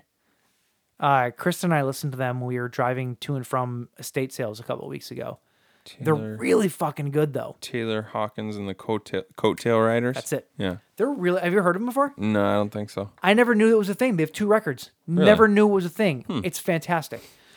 But yeah, like Taylor Hawkins, though, like, by all accounts, was the biggest sweetheart you'll ever meet. You know, like everyone always says, he walks into a room, lit it up. I know that's cliche, but he seems to be the embodiment of that phrase. Yeah. You know? Yeah. So the fact that we lost him this early is an absolute shame. Yeah. You know? And it's like, I don't know if we mentioned it, but it did come back that it was the worst, what we thought a couple weeks ago. And we said, we don't want to imagine that it has something to do with drugs. It seems like it probably had something to do with drugs. Not an overdose. They didn't say an overdose, but They've gone back and forth on it. it seems like it might have been something having to do with his heart, Yeah. but probably exacerbated by some drugs and stuff like that. So it's just Where it stands now, from what we've been able to read, is that there was a lot of substances found in his hotel room, yeah. and that he was complaining of chest pains like either the day of or the day before he was found deceased. So take that for what you will. Unfortunately, one of the substances that supposedly they found in his room was heroin. Yeah. You know, which is a bummer. You know, fuck heroin, man. It's the. I mean, everyone knows it's the worst, but God, it's the fucking worst. Yeah. Doesn't take away from him as a person. You know, addiction is it's a hell of a thing. Yep. You know, the best of people fall prey to addiction, unfortunately. I don't let that shape my view of people that have passed on from that. No, whatever. of course not. It's just an absolute fucking bummer Yeah. that we lost another really good one Yep. due to it. Yep. So anyway, moving on to Studio 666, where all of them die. Let's not talk about one of them dying. Let's talk about all of them dying. Come on, you got to have fun with it. Yeah. He'd appreciate it. Sure. Studio 666 from 2022, directed by B.J. McDonnell. James, do you know what B.J. McDonnell directed? No. Yes. Hatchet 3. Oh, yes, I did know that. Oh, yes. Hatchet 3, he started his career, I believe, well, maybe not started, but had a big chunk of his career with Adam Green. Mm-hmm. He worked on a whole bunch of other stuff. I think I want to say he directed a bunch of stuff in Holliston. I don't quote me on that, but I think he did. Oh, I'm going to. He's had a massive career, though, in camera and electrical. Like, he's been the camera op on, I'm not even going to begin to start listing movies, but go to his IMDb. I'm looking massive. at it. It's a lot. Yeah. It's a massive list. Yeah. Dude is successful. Yeah. So this is only his second directorial effort, though. And Hatchet 3 was great. So, legendary rock band Foo Fighters move into an Encino Mansion. Well, unless you count music videos and stuff like Well, that. he's tons. directed a bunch of those. Tons. Yeah. Legendary rock band Foo Fighters move into an Encino Mansion steeped in grisly rock and roll history to record their much anticipated 10th album. Can't spell Encino Mansion without Encino Man. Can't. That's actually why I kind of like paused on it the first time. Weesa. Yeah. All right. What'd you think of this, James? I liked it. I thought it was just like, it was exactly what I was expecting. Yep. It was super fun. The cast, aside from the Foo Fighters, was just like, I love Jeff Garlin. Mm-hmm. I think he's hilarious. Fantastic. I'm a big fan of Curb Your Enthusiasm. So his style of improv comedy went well, especially with Taylor Hawkins in that opening scene that we used for our intro, because apparently Taylor didn't want to learn the script for this movie, so he decided to improv all of his lines. and luckily Jeff Garland is quick enough to be able to feed off that. So I thought that was a pretty hilarious moment in the beginning of the movie. Well, speaking of cast, though, obviously you have the Foo Fighters. You have Dave Grohl, Nate Mendel, Pat Smear, Taylor Hawkins, Rami Jaffe, Chris Shiflett. Oh, that's what we forgot. Sorry. We forgot about Chris Shiflett when we were talking about the Superband. He's from No Use for a Name. There you go. Yeah. There you go. Yeah. And Me First and the Gimme Gimmes. Not to be, mistaken. Okay. Anyway, though, Whitney Cummings is also in this movie. She plays the next door neighbor, Samantha. Also Whitney Goings. Jeff Some Garland, idiot. as you mentioned. Jenna Ortega shows up in the very beginning and the very end of the movie. Spoilers. I didn't fucking realize that was her. I honestly thought that was Jane Levy because the scene reminded me so much of the Evil Dead remake. It really did. The beginning? Yeah. Yeah. So I didn't even realize it was her. She's of that age too, where we first became aware of her in You, right? Where she was young. You season 2, yeah. Yeah. So the thing is, like, she's growing up. Every role she does, she's getting older. Mm-hmm. So every time you see her, she looks a little bit different. Yeah. So it's weird. So when I see her, it's like I just don't expect to see her looking the way she looks because that wasn't how she looked the last time I saw her. Yeah. That's all that was, but I just didn't realize it was her. Right. Carrie fucking King. Slayer guitar player Carrie King plays Krug, one of their main Krug. One of their main roadies. Will Forte, who plays the delivery guy. I love how he doesn't even have a name. He's just delivery guy. Oh, he actually had a name in the movie though. They said his name a bunch of times. Damn it! Now I want to know what it is. Specifically because they call him delivery guy in the credits. Because Dave picks up his tape and his demo. Oh, and he shit! says, You're right. And he says, and we'll always remember. What the hell is his name? You're right. I can't remember. I'm gonna look it up. But anyway, please do. You have Lionel Richie. His scene was hilarious. Dropping an F-bomb. Yeah, that was awesome. That's my fucking song. Fantastic. Like I was sitting there going, oh man, Dave Grohl doing a cover of the hell's the name of that song? Hello. Is it just Hello? Is it me you're looking for? I can see it in your eye. I can see it in your smile. Is it just called Hello? I think so. But yeah, Lionel shows up and drops an F-bomb. Did you know that he was in it this? So funny. No, I didn't. No, I didn't realize he was in it. I didn't realize that JC is in it. Well, you did because we talked about it 2 weeks ago. I didn't know that he was actually in the movie. I said it. I love that you pay attention to me. I don't pay attention to the things that you say because most of the things that you say don't matter to me. Keep up the good work. I appreciate that. Yeah, I don't care about anything that you say normally. But yeah, I didn't know that John Carpenter was like the producer of the record though. Right. I didn't realize that's what they brought him in for. Yeah. That was fantastic. It's just the cast is just fantastic. It's the band that you want to see plus a bunch of familiar faces that add to the fun. Who is Jason Trost? He played one of the techs. The tech with the eye patch. He was in the FP. You've never seen that, I guarantee you. The FP was a movie made Oh, by that's Alamo that Draft Dance House. Dance Revolution. Yes, Yeah. it was a DDR movie. You told me about that movie a It's long time basically ago. the Warriors meet video games. Is basically what it is. So the eye patch is real. Is that what Yeah. I'm gathering? Yeah. He actually wears an eye patch in real life? Correct. Okay, right on. That's a bold look. He's also in the sequel to the FP called Beats of Rage. Beats of Rage. You need to see them That's both. awesome. But yeah, Not too many people rock the eye patch. he's doing it. It's a cool way to go. He's doing it. I mean, if you're gonna do it right? This movie is everything that you want it to be. It's Well, it's not everything that everybody wants it to be, because there's a lot of people that hate this movie. who? Assholes. Assholes and There's a- jerks. You read it's got what does it got? It's sitting at a 5.8 on IMDb. Ooh.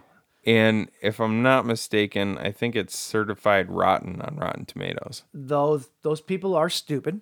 The opening line- that's for the critic score. I think that the audience score is higher. The opening line of this movie is a piece of dialogue that confirms what I've thought forever, and that Waterworld is one of the best Kevin Costner movies ever made. It's said So that's vindication. it's set in a joke movie where almost every line is ridiculous. No, that's truth, James. So That is truth in advertising right there. Take that how you will. No. They open, though, with the conversation about Waterworld being a cinematic treasure, which I happen to agree with. Before that, though, you have the first kill of the movie happens within the first 5 minutes of the movie, and it's Jenna Ortega Pretty fucking brutal. getting her fucking head ripped open by a goddamn claw hammer. Yeah. And it doesn't stop where you think. Where you think it should stop, it goes another solid 10 seconds. Could have stopped after the first 2 hits, but No, it just keeps going. I'm not gonna. It's And like it's glorious. Her head James. turns into a bowl of spaghetti. It is glorious. I love it. Who was the effects crew behind this movie? Do you know? You know what? I'm actually not sure. I forgot to look it up because I'm a piece of shit. and I'm not sure, bad at my job. But While you're looking it up, though, yeah, this movie. It's like if you're a big fan of Evil Dead, and I'm gonna say that because there's so many references to Evil Dead in this movie. Yeah. It's unreal. yeah, But it's basically like the goriest version of Evil Dead you can imagine, mixed with I don't know, what's a good rock star movie? Kiss. Kiss meets the Phantom in the Park. is that a good rock star movie? It's another movie where it was a band actually playing themselves. Yeah, I mean, There's not too many of those. well, the Beatles did it a few times. The Monkees, obviously, but the Monkees was like a band that was built around the TV show. I need to see the Monkees version of this movie. That'd be awesome. Fucking amazing. Except for Mike Nesmith just died, so That fits then. They can kill him in the opening act. Cradle of Filth. Yeah, Cradle of Fear. They did Cradle of Fear. Yep, Is that's the true. whole band in that movie? They are, but they're not playing themselves though. That's what I'm saying though. It's a rarefied movie Danny where the band Filth plays himself, doesn't No, he? he plays the man. Oh, the man. He's the man. Okay, yeah. Like when the band actually plays themselves in the movie though, that's like the rare part of it. you Yeah, know? yeah. I was gonna say if we were gonna do a double feature, I was gonna suggest the Kiss movie. Oh, This and Kiss. yeah, We Meet the Phantom, which would have been fantastic. yeah. But yeah, it's exactly what you want it to be though. It's gory and it's crazy and it's like what's that fucking Australian movie? Gorgasm, not Gorgasm. Oh, Deathgasm? Deathgasm. Yeah. This movie is the Foo Fighters equivalent to Australia's Deathgasm. If Foo Fighters was a country. That was. Do you get what I'm saying though? No, that was all very confusing. They're very I've had similar movies. Too is my many. point. I've had too many beers to understand what the hell you just said. I've had too many beers to actually talk what I want to say. Point being. No, but it's very similar. If you like Deathgasm, you'll love this movie. They're very similar. Or if you like Foo Fighters, you'll love this movie. If you like gore, you'll love this movie. So the people, if you like the Foo Fighters, not the Foo Fighters, if you like Foo Fighters, you'll like this movie. Of course. If you're not a big fan of gory horror, you might not love the movie, but you'll like it just because of the banter of the band. It's literally Sure. like watching them backstage just fuck around with each other. And then every once in a while, one of them gets killed. So for our purposes and for what we like, it's kind of like the perfect combination of everything. Yeah, when they start the movie, let's just get into it. The band is sitting around a conference table talking about their 10th album. Like, we need to do something big for the 10th album. Let's go to like a specific place to record it that has like a sound that's nothing like we've done before. So they get recommended to this house where there's a history of band of violence. There's another band called Dream Widow that was recording there. The singer went crazy, killed the rest of the band members. Well, they don't know that. No, they don't know that, but that's the house, though. The real estate agent, what was her name? Barb? Of course it was Barb. Of course it was Barb. Barb Weems, played by Leslie Grossman, who I think Leslie Grossman's really funny. Oh, yeah. What the hell TV show did she used to be on? Not sure. But I think she's really funny. She's showing them the place, and Dave's like, there's something dark about this place. It's just like this overwhelming sense of dread and death or something. She's like, well, I will admit there was a band that lived here in the 90s, and they were recording, and then they never finished the album. And she just goes, creative differences. And it's never tells them that everybody was murdered. But it's kind of like the Amityville house for music recording. It's like Amityville, and then the scene. There was a few. You did mention that there was some Evil Dead callbacks. There's a ton of them. There was a few Exorcist callbacks. Yep. Like every time he claps and he hears the echo, the reverberation. You see the face. It was kind of like when Pazuzu pops up in The Exorcist, and also when the delivery guy shows up, when Will Forte shows up, he stops at the bottom of the steps and looks up at the house, and it's like a recreation of the cover art for The Exorcist. And there's got to be. I'd like to go back through and like pick out every single. I'm sure somebody else has already done this work for us, but I think it's fun to do it ourselves to like pick out every single reference that you can find. Sure. But this whole movie is just like lousy with them. Well, for Evil Dead, you have the reel-to-reel player. That's Evil right. Dead. You have the book made in human that's flesh. made with human flesh. Yep. Yeah. You have the demon over the bed, and when Dave is dreaming, and the demon comes over the bed. That's so Evil Dead-ish. Yeah. You have the light bulbs filling with blood and then bursting. Evil Dead, that was yeah. from the original Evil Dead. You have a chainsaw part from Evil Dead. Like there's so many. Just the over the top gore, just in and of itself, is very Evil Dead. Imagine why I love it so much, right? But yeah, so they get to this house. Dave decides this is the house, this is the sound that we need for the record, and almost immediately he starts getting writer's block, which is where the Lionel Richie scene comes into play. He's either writing his own music or he's writing other people's music, and it's fantastic. And he goes into the basement, finds the book. And he gets infected by like the demon at that point, the ghost of the singer. Is it the singer of Dream Widow? the singer of Dream Widow was really into the occult and was summoning demons or whatever, dark spirits, to try and help him like write the perfect song. And then he ended up getting possessed, and then when he died, he killed himself so that the song would not be completed. Yeah, so the one song needed to be finished to bring like this demon forth or whatever it is. The original singer killed himself because he had this moment of clarity where he realized he couldn't do it.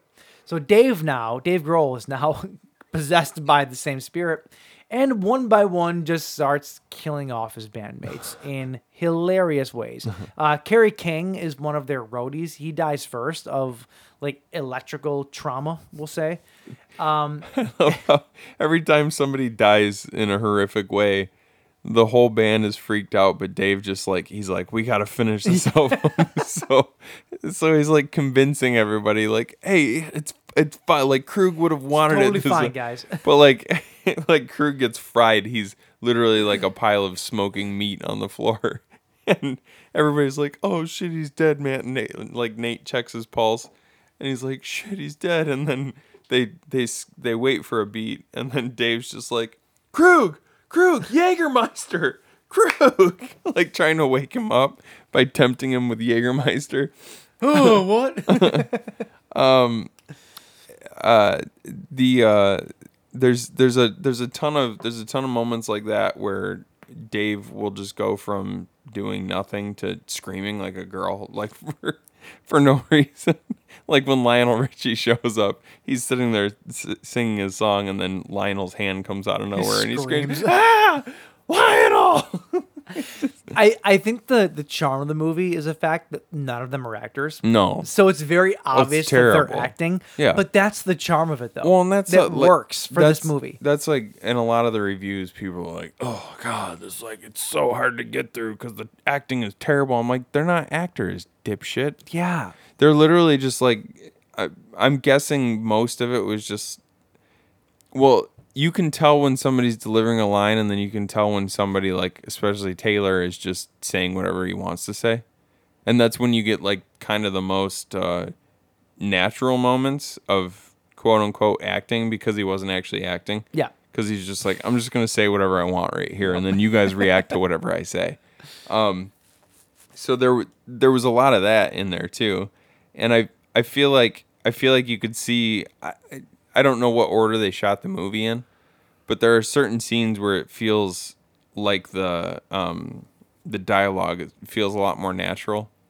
And I'm guessing that, like, in the scenes where it feels really kind of awkward and the acting is really sort of bad, it was probably toward the beginning of shooting. It could have been. And then that does happen they sort a lot. of started to slip into the groove Yeah. at some point.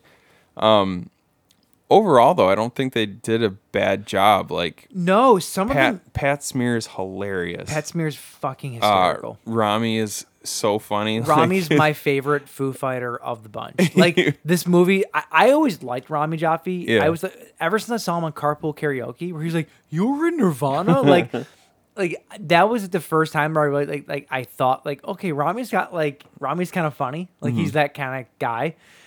Seeing him in this movie, I was like, it's an extension of that. Yeah. Like, he's hysterical. Yeah. Like, he's got a fucking heart-shaped chest hair, like, shaved into me. He wears a fucking, like, tiger man thong. Like, Except for it's Dave's. It's Dave's. Like, Dave comes into his bedroom, and it cuts to a close-up shot of Rami's dick in this, like, tiger man thong.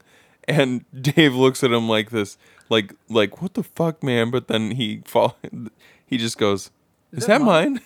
Rami's like, "Yeah, I borrowed it from you, dude." And the entire time, Rami's just trying to bang Samantha, the girl next door. Oh, Whitney Cummings Oh, it's plays so fucking funny. the neighbor, and he's like they keep making. There was the one there was like 2 or 3 interactions that were my favorite, and it was always between Pat Smear and Rami. Yeah, they're great. They're like, Pat's just naturally funny. Yep. Like, I don't think he intends to be either. I don't think so. Like, he's just I think naturally just like, funny. Just like every time he talks in real life, every time you hear, like, he's always smiling like an idiot. And everything that he says just sounds sarcastic and stupid. Like he's never taking anything seriously. But I loved. There was one scene. It's when you describe these scenes, they probably don't sound that funny, but in the moment, like the part where Rami goes out and he comes across as, and I don't know how much he's like this in real life, but he's like super hippie. He's all about like your vibrations and like centering sensory deprivation, centering your chi, and he wears feathers in his hair, like in that bandana, and he's always like holding the feather up to stuff to like sense vibrations and stuff. It's so played out and so funny. Him and Samantha have this connection, and she says, "Oh, maybe you could come over for a sound bath." So he's like trying to bang her the whole time, and at one point he goes out, and you've really, up to this point, you've really only seen Samantha once, but somehow within this time, him and Samantha have formed this alliance, and he walks out and he starts doing a bird call, like this really convincing bird call with his hands. And Pat Smear's like, I have this in my notes. I Smear's literally cried at this point. Pat Smear's like, that's you? I thought we had an infestation of yellow warbles. yellow warblers. And Rami's just like, you idiot, that's not a yellow warbler, it's the wood thrush. I was fucking crying at that part. I was laughing so hard. Oh my god, these guys they're so fucking funny, and I don't think they even realize how funny they are. Yeah. It works. Those two together, you're right. They're a fucking duo. Yeah. They are absolutely fantastic. Nate is just awkward like Nate always is. Yeah. Taylor is just Taylor. And Dave is just Dave. Taylor, they all work so well off each other, but individually they're all just fucking hysterical in their own right. I did get sad like Taylor's got funny lines, and now that I know that he ad-libbed pretty much all of his lines because he didn't care to read the script, I think is even funnier. I got sad a few times watching this because there's a few scenes where he's pretty clearly concerned about Dave's mental well-being, and he's always seeking Dave out. He's finding him in like when Dave's sitting in a room by himself, and Taylor always comes in like really soft-spoken, like a best friend, like, hey bud, like I haven't seen you eat anything yet today, like you want to get some steaks going on the grill. Like I'm just like, man, I'm watching the movie and I'm like really happy. I'm enjoying it and it's funny. And then there was these moments between Dave and Taylor that kind of took me out of it and made me think like, man, in real life, these guys are best friends. And now this guy's lost his best friend. That makes me so sad. I was thinking that throughout the entire movie too. It's like the rest of the band probably had a lot of press to do about this movie. Yeah. You know, whether or not they've recorded a commentary track, they probably were going to. If they haven't already. Stuff like that could be put in the back burner now because they just don't want to do it. Well, yeah. I mean, how do you go back and do that? That's the thing. Like, you know, you're watching this, and I was watching when Taylor died, it was because he finally finished this drum track that needed to be finished to complete the song that would doom all of mankind. Yeah. And Dave Grohl then takes a cymbal and like frisbees it into Taylor's head and cuts the top half of his head off, and the bottom half just like slinks down on the floor. And I'm like, that's really funny, but the very last scene that Dave has with his best friend in that movie is killing his friend and flicking him off as he's dead. Yeah. And I'm thinking to myself, that can go one of two ways. Either Dave's going to look at that and just laugh hysterically every time, knowing, which is probably the right thing. Yeah. But at the other time, though, if he could also look at that if he's in a completely depressed state. He could look at that and be like, "This is the last thing I did with him, and I'm flicking him off." Yeah, like, but it's not the last thing he ever did with him. No, you know that's a good point. They filmed the movie 2 years ago, to watch that though back could be difficult to watch. Though, sure. If he's that, crestfallen about the whole thing, which I'm sure he is. But yeah, it's tough though. It's a weird thing to watch this now. Like, oh, this guy's dead, and then to watch him die. It's like there's a weird just juxtaposition of real life and fake life. That's even though it's comedy and it's funny and everything else, it's hard to not view it with those glasses on. No, yeah. I know exactly. It's a little bit tough. Yeah, and if you're not a huge fan of the band, it's probably a totally different watching experience. Yeah. On every level, but there's that aspect of it that if you don't know who they are, it's just a bad B movie. Right. Honestly, yeah. Yeah. I loved it though. I did too. I really did. Like, I did too. Nothing about it was bad, dude. Like and to me, like you say nothing about it was bad. Like there was plenty about it that was corny. Like plenty about it that there was bad acting and stuff like that. But to me and to like people like us, we've been in bands. There's like you can see the camaraderie on screen. Like even if, like you just know that these guys were having the time of their life doing this. You know, like there's a bond that you form with dudes. in a band when you spend hour upon hour stuck in a tiny little room together writing music, or like stuck in a van together traveling across the country. That's the kind of bond that not a lot of people understand. So like people who watch this movie who don't really, have never been in a band, who don't really know anything about Foo Fighters, who don't really know anything about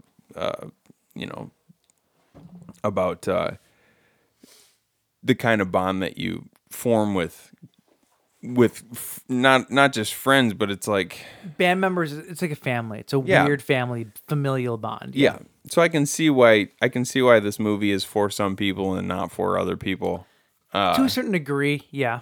I don't know. I don't know. It's definitely made for the people who are fans of the band. That first and foremost. Well, sure, yeah. So outside of that, yeah. And the thing is, I'd like to think that most people are fans of the band. I mean, who's not a fan of the Foo Fighters?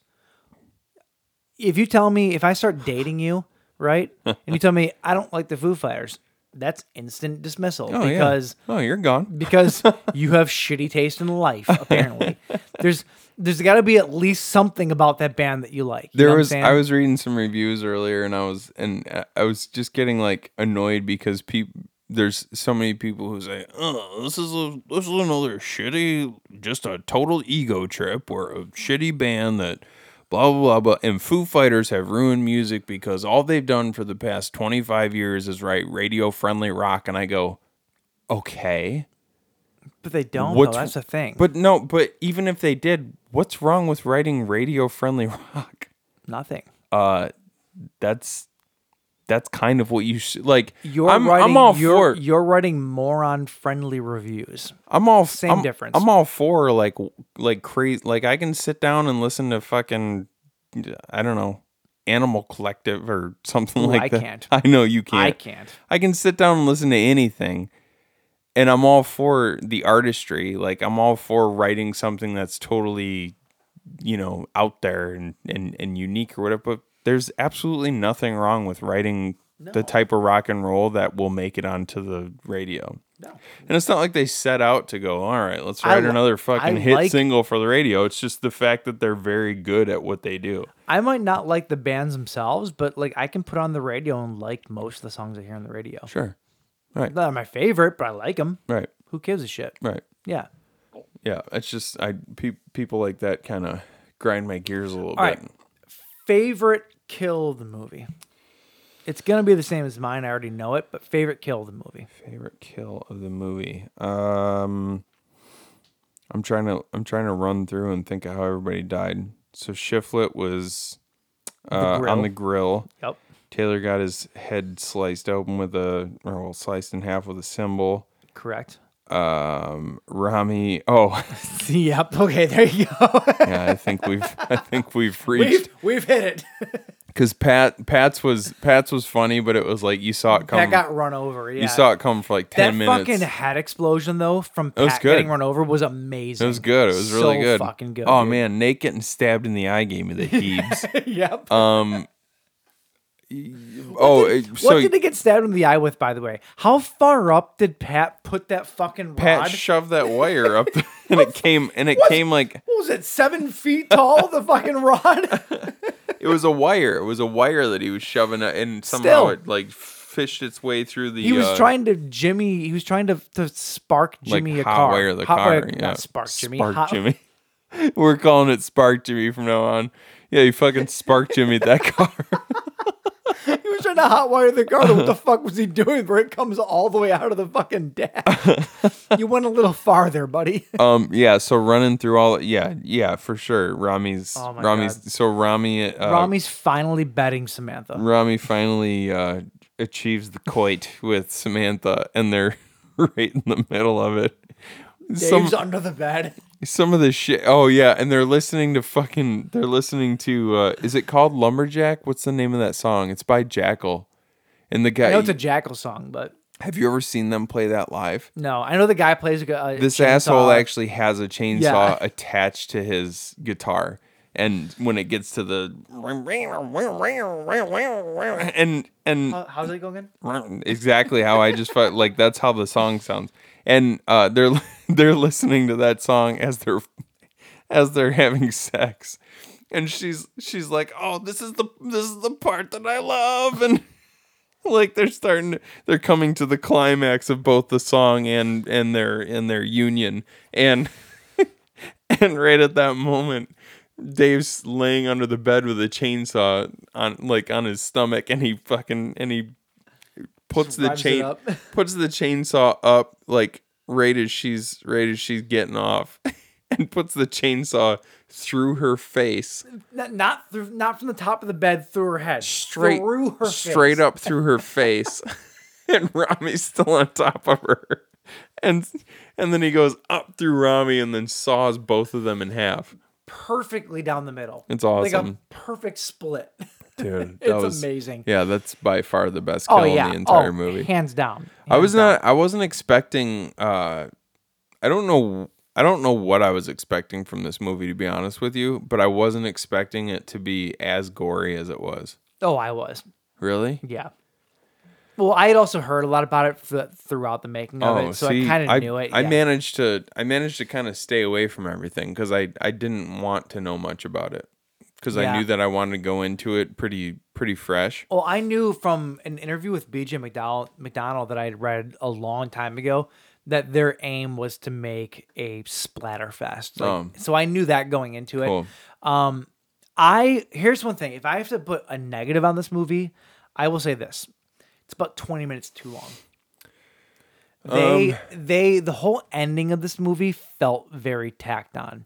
They should have gone from the ending of Dave getting, like, the two guys, like, was it Pat and Nate helping Dave out of the house after they kill the demon. They in the pool. They pulled a straight up Curse of La Llorona. Yeah, and turned the swimming pool into holy water. They did, and vanquished the spirits. But it should have gone from that to like Dave Grohl touring by himself. But then how? Well, sure. Like, I get that. I get what you're saying. How are you gonna? How do you kill off Nate and Pat at that point? They could have just done it earlier, but I felt the whole ending part was tacked on though, with him and like the record exec coming to the house and all that. Like that all felt very tacked on. The record exec coming to the house. He comes to the house over and he fights him and he kills him. Oh, we purposely sent you here because we knew it was haunted. A shill. Yeah. He was there. I got the sense that he was the. No. Was he the record exec? Yeah, he was. Yeah. Oh yeah, because he's the one in the beginning saying, "Where's my fucking record?" Yeah, okay, all right. So it's like all that part just felt very tacked on. Like I was ready for the movie to be done. I'd had my fun. The roller coaster went up, it came down, but then it went up again, which it didn't need to. Yeah, you're right. Like that whole 15 minutes. That whole reveal where it turns out that Shill and Barb were part of the cult. Didn't need to be where there. They say like, "Oh, the devil controls all of rock and roll." Like that was all stupid. Yep.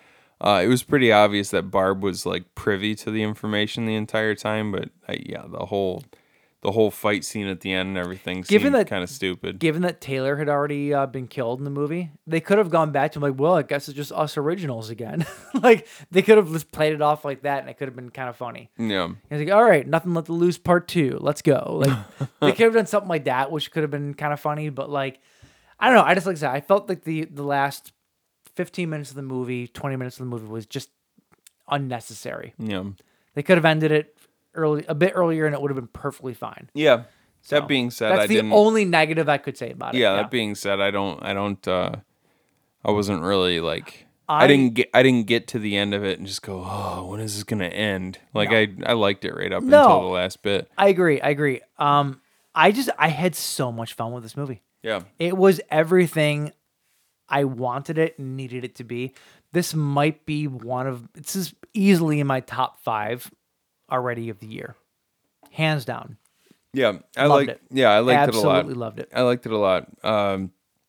Pretty much, I mean, like combining one of our favorite bands with horror, splatter, not to mention all of the references to movies that we love in the genre. Like it was all good stuff.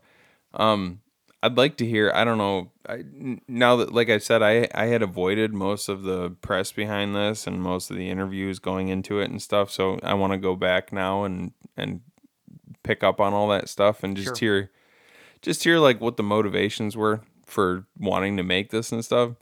Because like I said, everything I've read about the motivations behind making this movie is other people's ideas of why the band made this, and a lot of people are like, "Oh, this was just a big ego stroke," and I'm just like, "That's if you were gonna stroke your ego, making a horror movie is not the way to do it." No, not at all. Because such a small section of the population cares that much about horror enough to go see a Foo Fighters horror movie. I know, like this to me seemed like a labor of love kind of thing. I know that part of the idea stemmed from the fact that the house they actually recorded Minutes to Midnights in, or Minutes to Midnight, yeah, the last record. Part of this is based on the fact that they thought that house was haunted, and it kind of came from some experiences they had in the house, and that's where the idea came from.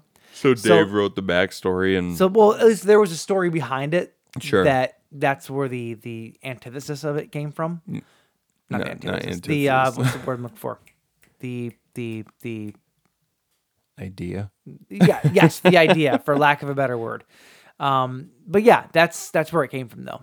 Was from that. So Right. it was based on something like that. Sure, yeah. Like I said, I very much look forward to a commentary track on this record, especially if it's them now, if they haven't done it already, them doing it with the hindsight of Taylor passing away. I feel like that could be a very special watch through with the band. Yeah. You know? Yeah. So I'm looking forward to that if it ever happens. I'm also looking forward to it with him on it. If they did one already with all of them present before Taylor passed. I actually hope that they did one while he was still alive. Yeah. I'd like to hear him talk about his, they'd be two very different, his experience. Very different commentaries. Oh yeah. So I look forward to seeing one or the other. Yeah. But yeah, I love this movie. I thought it was fantastic. Yeah, I liked it a lot too. It was just a ton of fun. Like, plus that JC song at the beginning. Dude, forget about it. So good.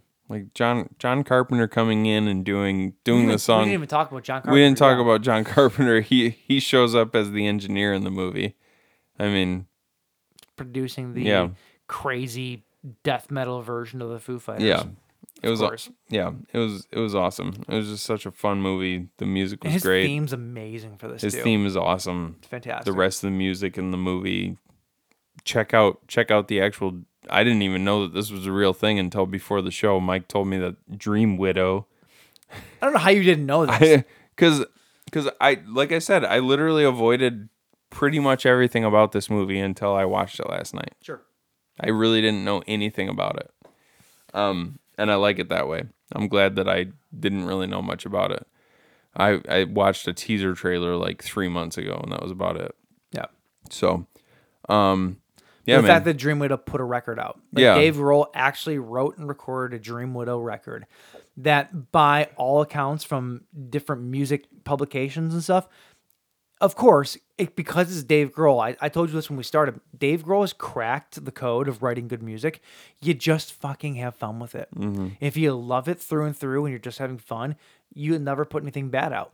But it's all radio friendly and stroking his ego and blah, blah, blah, blah. But from all accounts, though, Dave Grohl just put out, as a joke record, one of the best metal records of the past 10 years. What does that tell you? Yeah. And it is, too. It's so good. Yeah, it's awesome. A mix of everything. Mm-hmm. If you love metal, it's got like, how do I describe it to you? It's got like doom metal, like Ghost. It's like Ghost, Behemoth, Slayer, and a little bit of Godsmack, all mixed into one. Like, there's something for everyone. You got to get the butt in there. You got to make sure you get the butt rock in there. There's something for everybody, and it's a treat of a record. It's so good. Oh, a treat! You know when Mike says something is a treat, it means so it's good. a treat. That being said, such a creepy thing to say. We are approaching the 2-hour mark for one movie, so we should probably call this in. Yes, we should. So we will not be around next week again. No, sorry. We're going to Nashville. Nasty Nashville. Oh yeah. And we're gonna.